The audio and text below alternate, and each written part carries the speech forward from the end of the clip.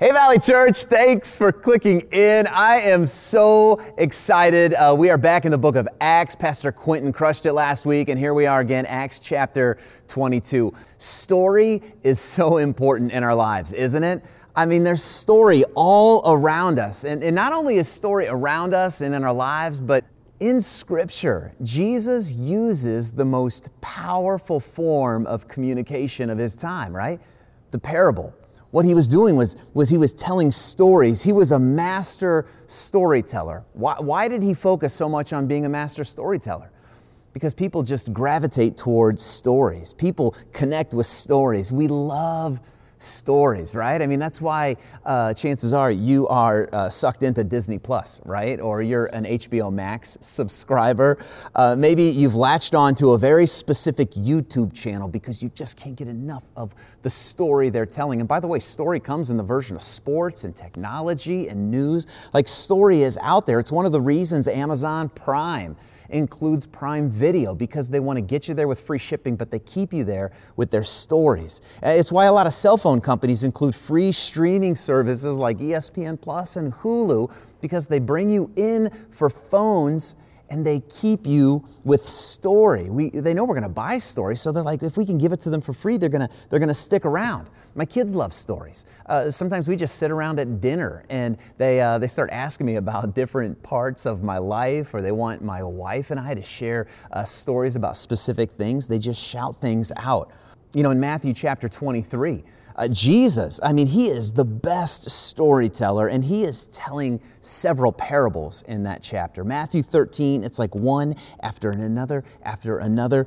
In this one chapter, there's almost like a half dozen parables being shared. Jesus loved telling stories, and people loved listening. And what we learn there in Matthew chapter 13 is that binge watching existed before Netflix even arrived. The people just stayed to listen to Jesus tell stories. Jesus, he was relating to people on a level where they could understand. He was so good. He used story to more effectively drive his message home. And this is exactly what the Apostle Paul is doing in Acts chapter 22. We not only see Paul using his story to point people to Jesus, but this passage is also a fantastic guide for us to follow as we learn how to share our stories with other people. So why don't you turn to the book of Acts. We are in Acts chapter 22. And while you're looking there, while you're flipping there, while you're clicking there, let me just tell you kind of where we are. Today we're picking up where Pastor Quentin left off. He dipped into 22 a little bit. We're going to back up to 21 just a little bit. And here we find out that Paul, he knew. He had been told time and time again that things are not going to go well for you in Jerusalem. That wasn't a warning for him to stay away from Jerusalem. That was more preparation for when he gets there. He knows things aren't going to go well. He knew he had to go. In fact, in chapter 20, he is compelled by the Holy Spirit to enter in Jerusalem. It was his time to get there. And when he gets there, initially, Paul is welcomed by the church. There is celebration of his ministry, of how he saw thousands of people come to personal faith and fellowship. They're just following Jesus, all of these thousands of people. And then, I love this, Acts 21:21. But, they celebrated him.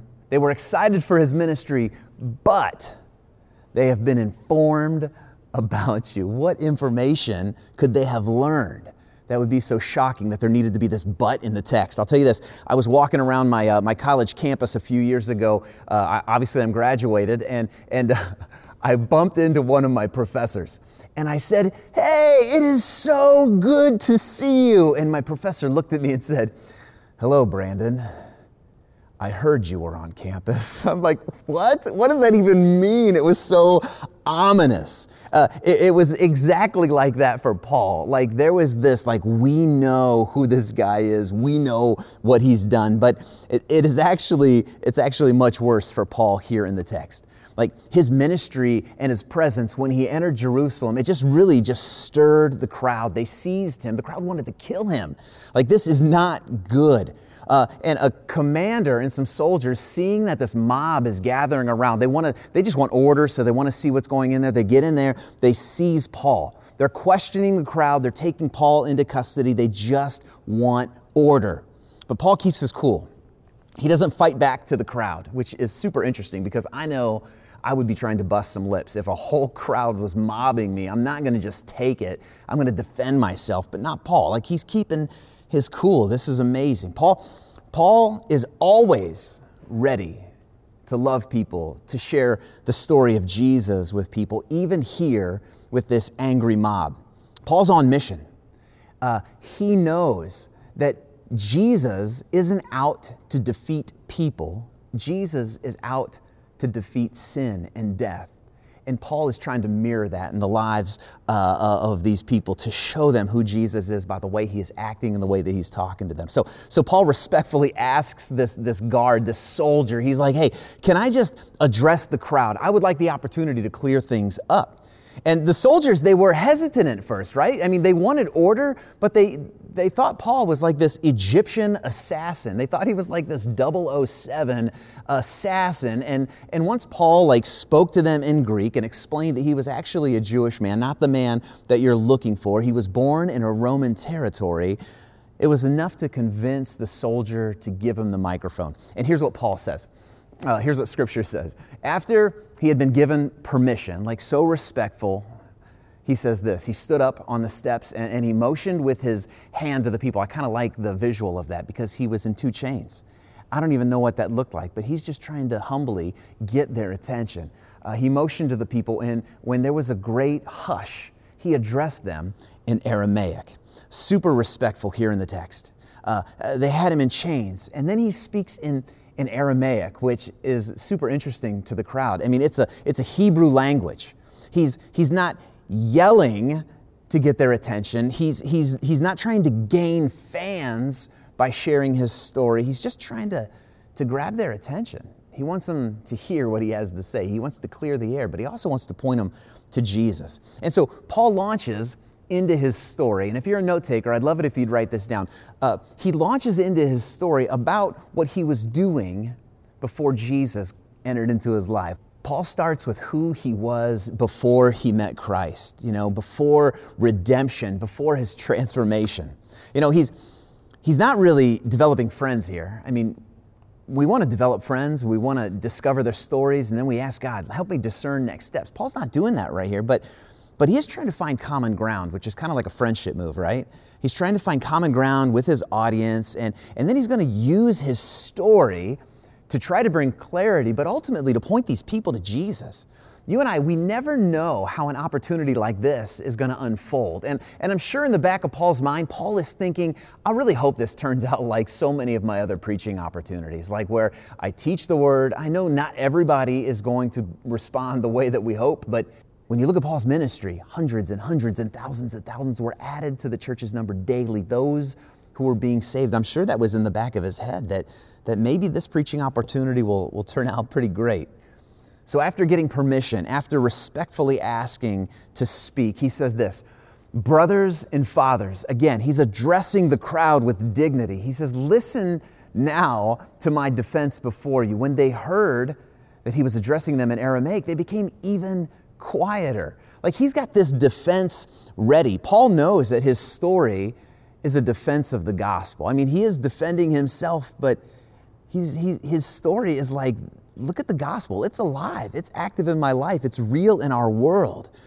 And they became even quieter. He's finding common ground through the language that he's using. He gets their attention and he starts speaking in a proper way. And I really mean it that way. It's a proper language. It's a proper way in which he's communicating to the crowd. In my first few years of youth ministry, I was a middle school pastor, and we would take middle school students, like dozens and dozens of middle school students south to do vacation Bible schools, for our summer mission trip. And when we went south, I'm telling you, these middle school kids, they were fascinated by people's accents. And I always told our students, please do not imitate people's accents. You do not want to be offensive. You don't want people to think that you're making fun of them. And I know some of you were like, well, I'm from the South.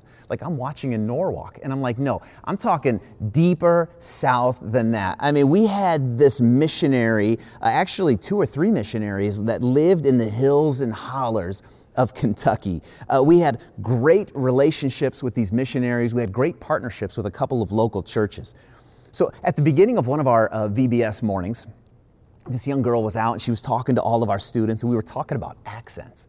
And I told her, I said, I want you to know, I just love the way that you speak. And she looked at me and she said, I actually, and I'm not going to try to do the accent, but she said, I actually like the way that you speak better. And I thought that was really interesting because I never really thought of myself as somebody with an accent. And I said this, I said, what is it about my accent that you like? And I'll try it here a little bit. She said, y'all sound proper. And my heart melted a little bit.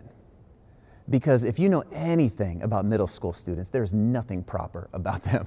Like, they're just crazy and off the wall. But the way that she heard us, it was different. And I'll tell you this little girl, she had a measure of Southern charm that the kids in our group will never have.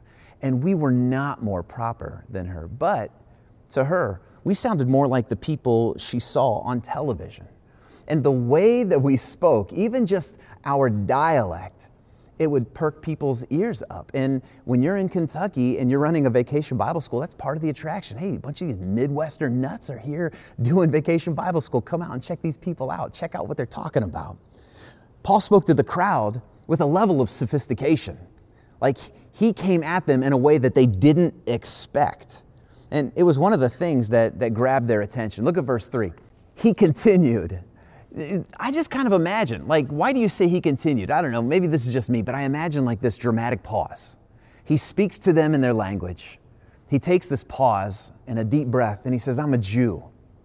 I am born in Tarsus of Cilicia, but brought up in this city, educated at the feet of Gamaliel according to the strictness of our ancestral law. I was zealous for God just as you are. I love this. Like he's telling them where he was born. Like, I want you to know where I originated from. And by the way, where he originated from, it's a Roman territory. So he's kind of saying, I'm a Roman citizen, just like you, or just like you want to be, where the crowd may have been mixed. He says, I grew up in this city.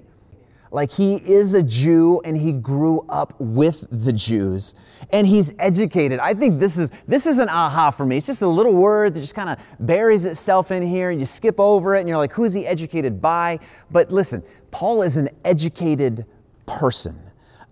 God uses all kinds of people. God has been using people to reach people for thousands and thousands of years. And this just kind of rings out to me in stark contrast to the way we started our study in Acts chapter 4. Look at Acts 4:13 when we read this. When they observed the boldness of Peter and John, the crowds are looking on at these two disciples, and they realized that they were uneducated and untrained. I love that. And the original text, the original language, the word is idiotes. And I don't really know a whole lot of languages, but when you realize that original word, idiotes, means idiots, like these were uneducated idiots, that's what Scripture is saying. So God has been using people who are kind of like at the lower end of education, all the way to somebody like Paul, who is the most pristinely educated person. Like, God is using all people, because God has been using people to reach people for thousands and thousands of years. And then he name drops. Look back at the Acts chapter 22. He name drops. He says he was educated at the feet of Gamaliel. Now, everybody knew who this guy was. Like this guy, he was a well-respected Pharisee, which means he was somebody who was following the law to perfection. He was at least trying, and he was holding other people accountable to that as well. But he was also a leader in the Sanhedrin, which is like this judicial position, a judicial authority, kind of like our Supreme Court. This guy was a big deal. And not only that, but he was a master. He was an absolute master teacher of the law. Paul is totally name dropping here, and the crowd would lean in even more. And he closes just by kind of saying, I was zealous for God, just like you're zealous. Like, we're the same. We have so much common ground.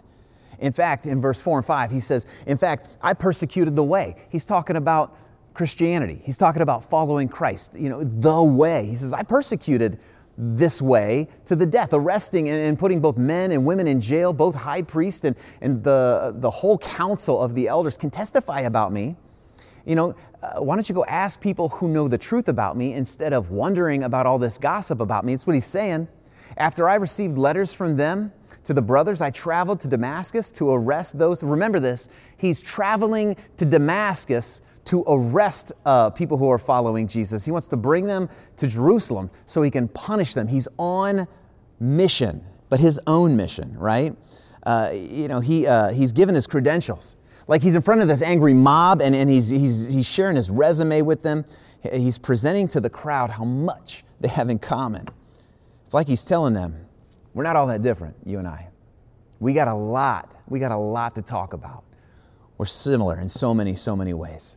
And then there's a pivot in his story. And then if you're taking notes, you want to write this down. He starts sharing how he met Jesus.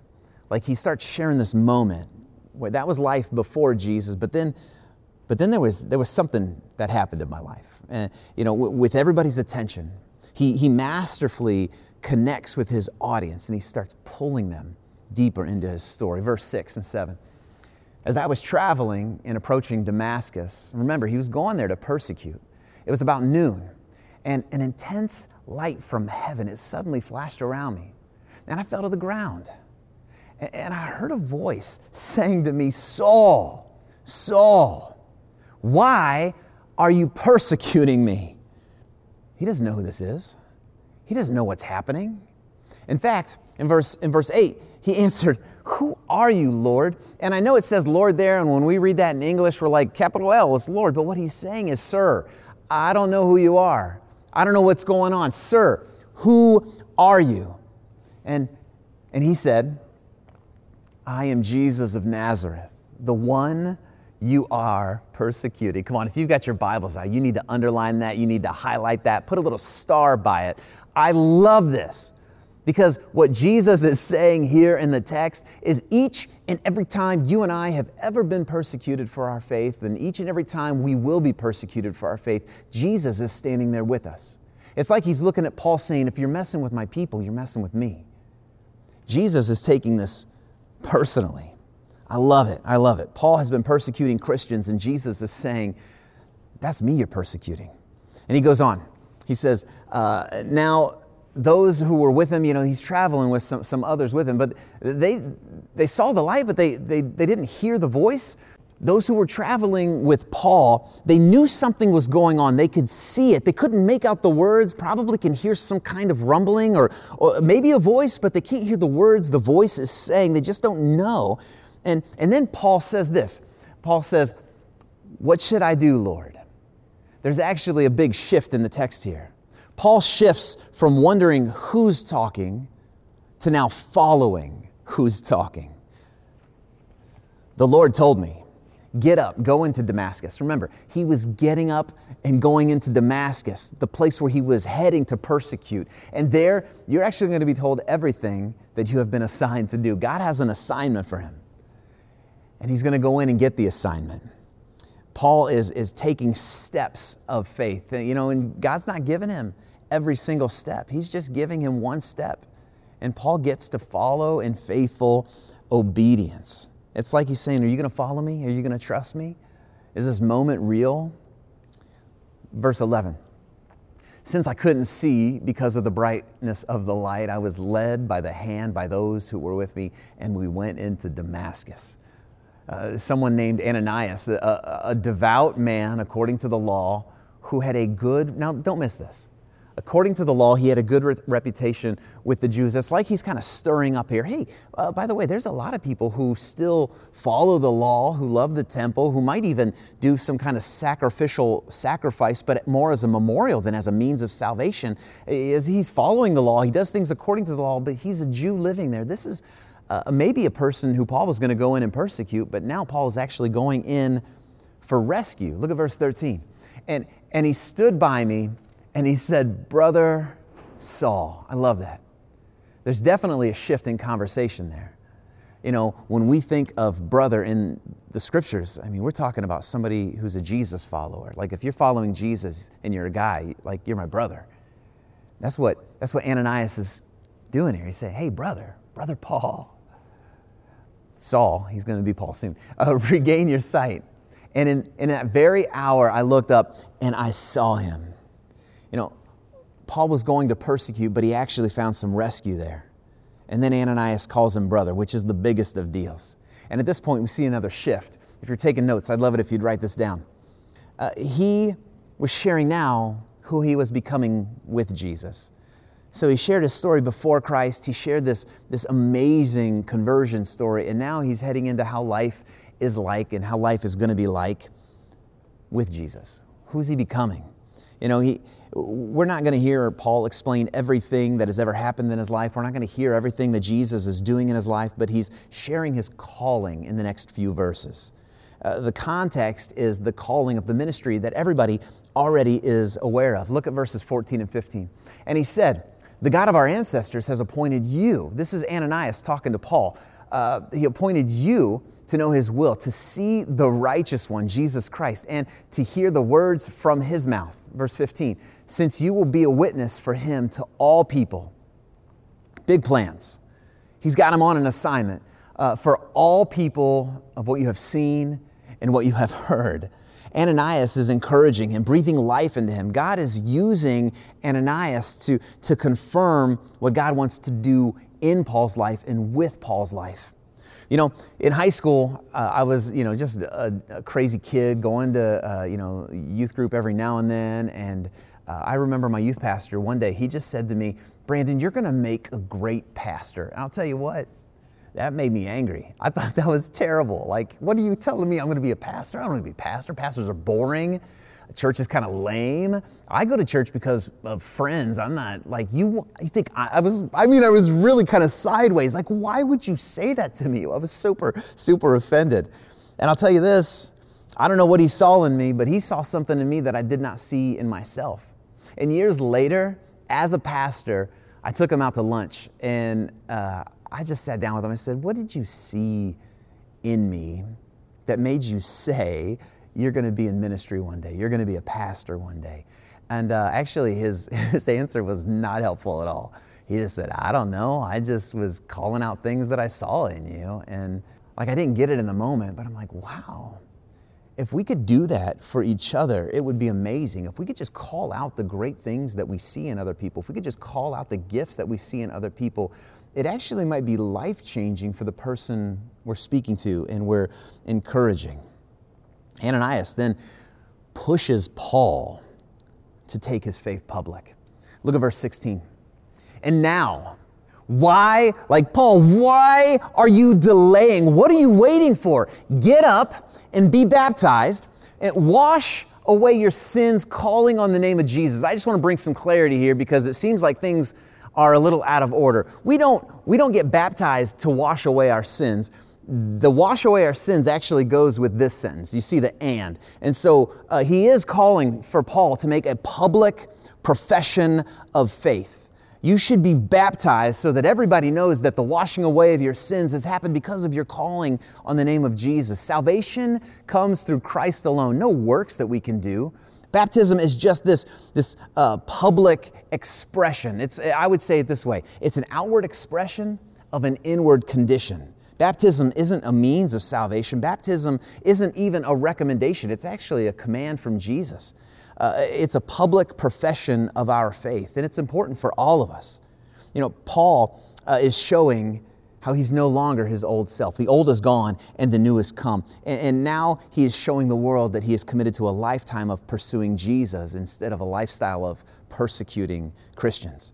And then Paul continues in his testimony. And in his testimony, he kind of skips over a few years. And what I think he's doing here for the crowd is getting to part of his story that's going to bring some clarity, some truth, and some calm to the mob. Verse 17, he says this, "After I returned to Jerusalem, I was praying in the temple." Like, this is so important for this crowd to know that he's not against the temple. He fell into a trance, he says. He says, "I'm not against the temple." By saying this, he's like, "I'm not against traditions." It's like he's saying, I want everybody to know the law is good. The law shows us our need for a Savior, but it does not bring salvation. Verse 18, "And I saw him telling me in this vision, 'Hurry and get out of Jerusalem quickly, because they will not accept your testimony about me.'" You know, Paul is kind of ready to share his story, but Jesus says not yet, as he's sharing how his ministry has gone with Jesus in his life. He goes on to say, Lord, they know that in synagogue after synagogue I had those who believed in you imprisoned and beaten. And he goes on to say, and when the blood of your witness Stephen was being shed, I stood there giving approval and guarding the clothes of those who killed him. What Paul is doing here is he's saying, you know what? I thought I had an incredible testimony. And I was ready to go into Jerusalem. Jesus said, not yet. At this point in his life, as he's casting the story to the mob, to the crowd. And what we can learn from this is that, you know what? Not everybody is going to respond to your story the way that you want them to. Paul thought he had an amazing testimony. Just because you have an amazing testimony or some crazy testimony, it doesn't mean that everybody is going to be moved by it. But I'd also say, just because you feel like you have some tame testimony, it doesn't mean that it's not powerful. At this point in Paul's story, God says, I got different plans for you. Look at verses 21 and 22. He said to me, go, because I will send you far away to the Gentiles. He's like, salvation isn't just for a people group. It's not for a person. It's not for an ethnic group. It is for everyone. And Paul, you are the best person to take this message to the ends of the earth. I want you to take this message to the Gentiles. And this entire crowd, they had listened to him up to this point. You could hear a pin drop. The crowd was leaning in, but they couldn't take it anymore because by Paul saying this, he's basically saying, you are on the same level as Gentiles. And the Jews did not like that. They did not like Gentiles. This was disgusting to them. The Jews were repulsed by putting the Gentiles on the same level as they are. So the crowd, it just erupts. The crowd erupts. They listen to him up to this point. They raise their voices shouting, wipe this man off the face of the earth. He shouldn't be allowed to live. They wanted to kill him. But at that point, another riot breaks out. The soldiers swoop in. And they grab Paul. They take him into protective custody. But they're really not taking him into protective custody to protect him. They actually want to interrogate him. They want to beat him. They want to try to draw the truth out of him. They want peace in the crowd, but they also want truth to understand why is all of this happening. Paul was a Roman citizen, and that's actually what saved him from this beating by these soldiers. At this point, things are completely out of hand, and his hands are literally chained. He's at the mercy of the mob. He's at the mercy of the government. But what's interesting is Paul's not worried. He's not worried at all. Here's why, if you're taking notes. Paul chooses to stay faithful and trust God with the results. That's such a powerful example to you and I. For us to just be faithfully obedient to what God is calling to and just trust Him with the results. You and I, we can control certain things, like we can control the input we give to a project, but we can't control the outcome. As hard as we try, we can never control the outcome. And Paul, he's just faithful. He's obedient and he trusts God with the results. I absolutely love this passage because Paul was as smart as they get. He's one of the best church leaders who has ever lived, and he did what each and every one of us can do. He just shared a story. Some of us have gone through some crazy things, and we're on the other side of it, and we're actually better for it. While some of us are going through some crazy things, we're working our way through a mess right now. And many of us, we have stories that maybe we don't want to relive, that we don't want to share. We can't imagine a scenario where we would tell that part of our story. And I just want you to know this, church. If that's you, I am not asking you to rip open an old wound. But I want you to know this. When you're ready, if you're ready, God may provide a time for you to share that story with somebody who's going through what you went through. And as terrible as it's been, you may be the right person with the right measure of understanding and empathy and encouragement to bring that person through the other side of a messy story. God can use your story if you'd let Him. if you're ready to share it. Like Paul, we want to be wise when we share the story. We want to be wise with how we share our story. But some of us, we don't even know where to begin. And I think Paul gives us a great guide for this. I'm just going to pop these 3 things up here. You've already taken notes. If you're a note taker, you've already taken them. But maybe just instead of he, change those to I's. What I was doing before Jesus. Look at the way Paul shared his story. And then you can just find like how I met Jesus. What is that moment that drew you to your knees and softened your heart? And finally, that the capstone to your story is who I'm becoming with Jesus. Your story is authentic because it's yours. Like your story, it's not up for debate. Nobody can debate you on your story because it happened to you. And it's not something that you need to memorize, right? Because you lived through it. And I would say this, let me just give you a little bit of help. What life was like before Jesus. I just want to encourage you to be real. Someone out there might be thinking, be real. My story is crazy boring. Nobody's going to listen to me. And I would say this, somebody will. Somebody out there needs to hear your tame testimony. God has been using people to reach people for thousands and thousands of years. And I would just encourage you to be faithful with what God has given you and trust Him with the results. Your story is the exact story that somebody needs to hear to know that even a person as boring as you needs Jesus, right? I mean, come on. I pray for boring stories. I pray for my kids to have boring testimonies. How I met Jesus. Like this is like that Damascus Road moment. And I know somebody just was like, come on, if I got to compete with Paul's Damascus Road story, I'm out. I'm not doing it. I've not had this wrestling moment with God. I haven't seen some bright light. I haven't heard that's not what I'm saying. You've had an encounter with God though. Your Damascus Road story is that encounter with God. And maybe it was a conversation at church when you were a kid. Maybe it's just like Romans 1:20 says, we know that there's a God by the creation around us. Maybe it was a friend or a family member. Check this out in 2 Timothy 3, verses 14 and 15. You know those who taught you. Like he's talking to Timothy saying, Lois and Eunice, your grandmother, your mother, like those who taught you. Those are your family members. You know that from infancy, like you have known the sacred scriptures which are able to give you wisdom for salvation through faith in Jesus Christ. It's like, I'm so thankful that you have known Jesus and you've known the scriptures and you've grown up in this home with people who are pointing you to Jesus. He heard the scriptures from family members. That might be your story. I pray for boring testimonies. I think it is so good when we're able to faithfully follow Jesus all of our lives. God doesn't need our help to make our stories powerful. Our stories are powerful because of what Jesus did on the cross, not because of what we have done with our lives. Don't ever forget that.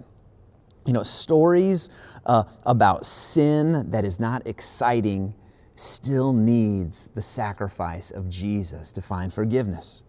And I celebrate with those who have pulled themselves out of the messiest of situations, and I cheer on those who have the simplest of stories. Because in both of those stories, Jesus is the hero. And then, using Paul's guide, who I became with Jesus. You might know this verse, you might not. Maybe jot it off to the side. 2 Corinthians 5:17 says, therefore, if anyone is in Christ, you are a new creation. With Jesus in your life, you are new. And He is doing something with your life. Right now, He is doing something in your life. God is working His great plan of redemption and transformation right before your very eyes. And you and I, we get to share that. So Ananias, he says to Paul this, I love this. He says, and now, he says, why are you delaying? Get up and be baptized and wash away your sins, calling on the name of the Lord. In a few weeks, we are going to have a great celebration of transformed lives. We're going to have baptisms here at Valley Church in just a few weeks, and I hope that if you're ready to be baptized, that you would consider signing up, getting involved, getting in there, because we want you to make that public profession of your faith. And when I say, are you ready? I'm saying it really is the next step after becoming a follower of Jesus. We enter into a relationship with Christ, and then we tell the world. And one of the ways we do that is through baptism. I want you to just sit back and check out this highlight video from the last time we did baptisms here at Valley Church.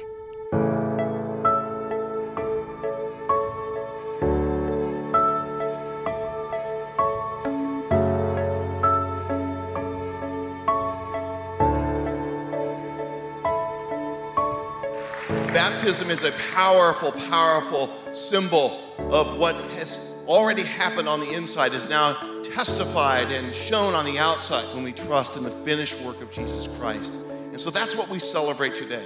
Each one of these people have come to faith in Jesus and want to now publicly declare that they are followers of our Lord Jesus Christ. We're going to celebrate with them, so let's get started. I want to be baptized because I feel like my decision to accept Christ would be more publicly displayed. I want to get baptized today because I'm ready to take that next step in my faith. I want to get baptized because I want everyone to know that I am new, I'm born again, and I love the symbolism of dying and being resurrected and having that new life in Christ. I want to get baptized because God is my Savior and Satan no longer has a hold on me.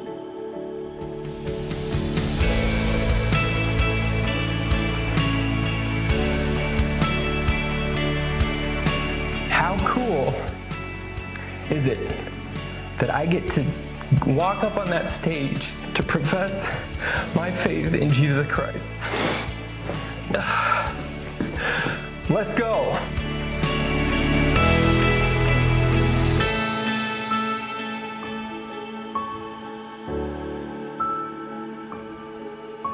That's just a small sample of stories that were shared, here at Valley Church.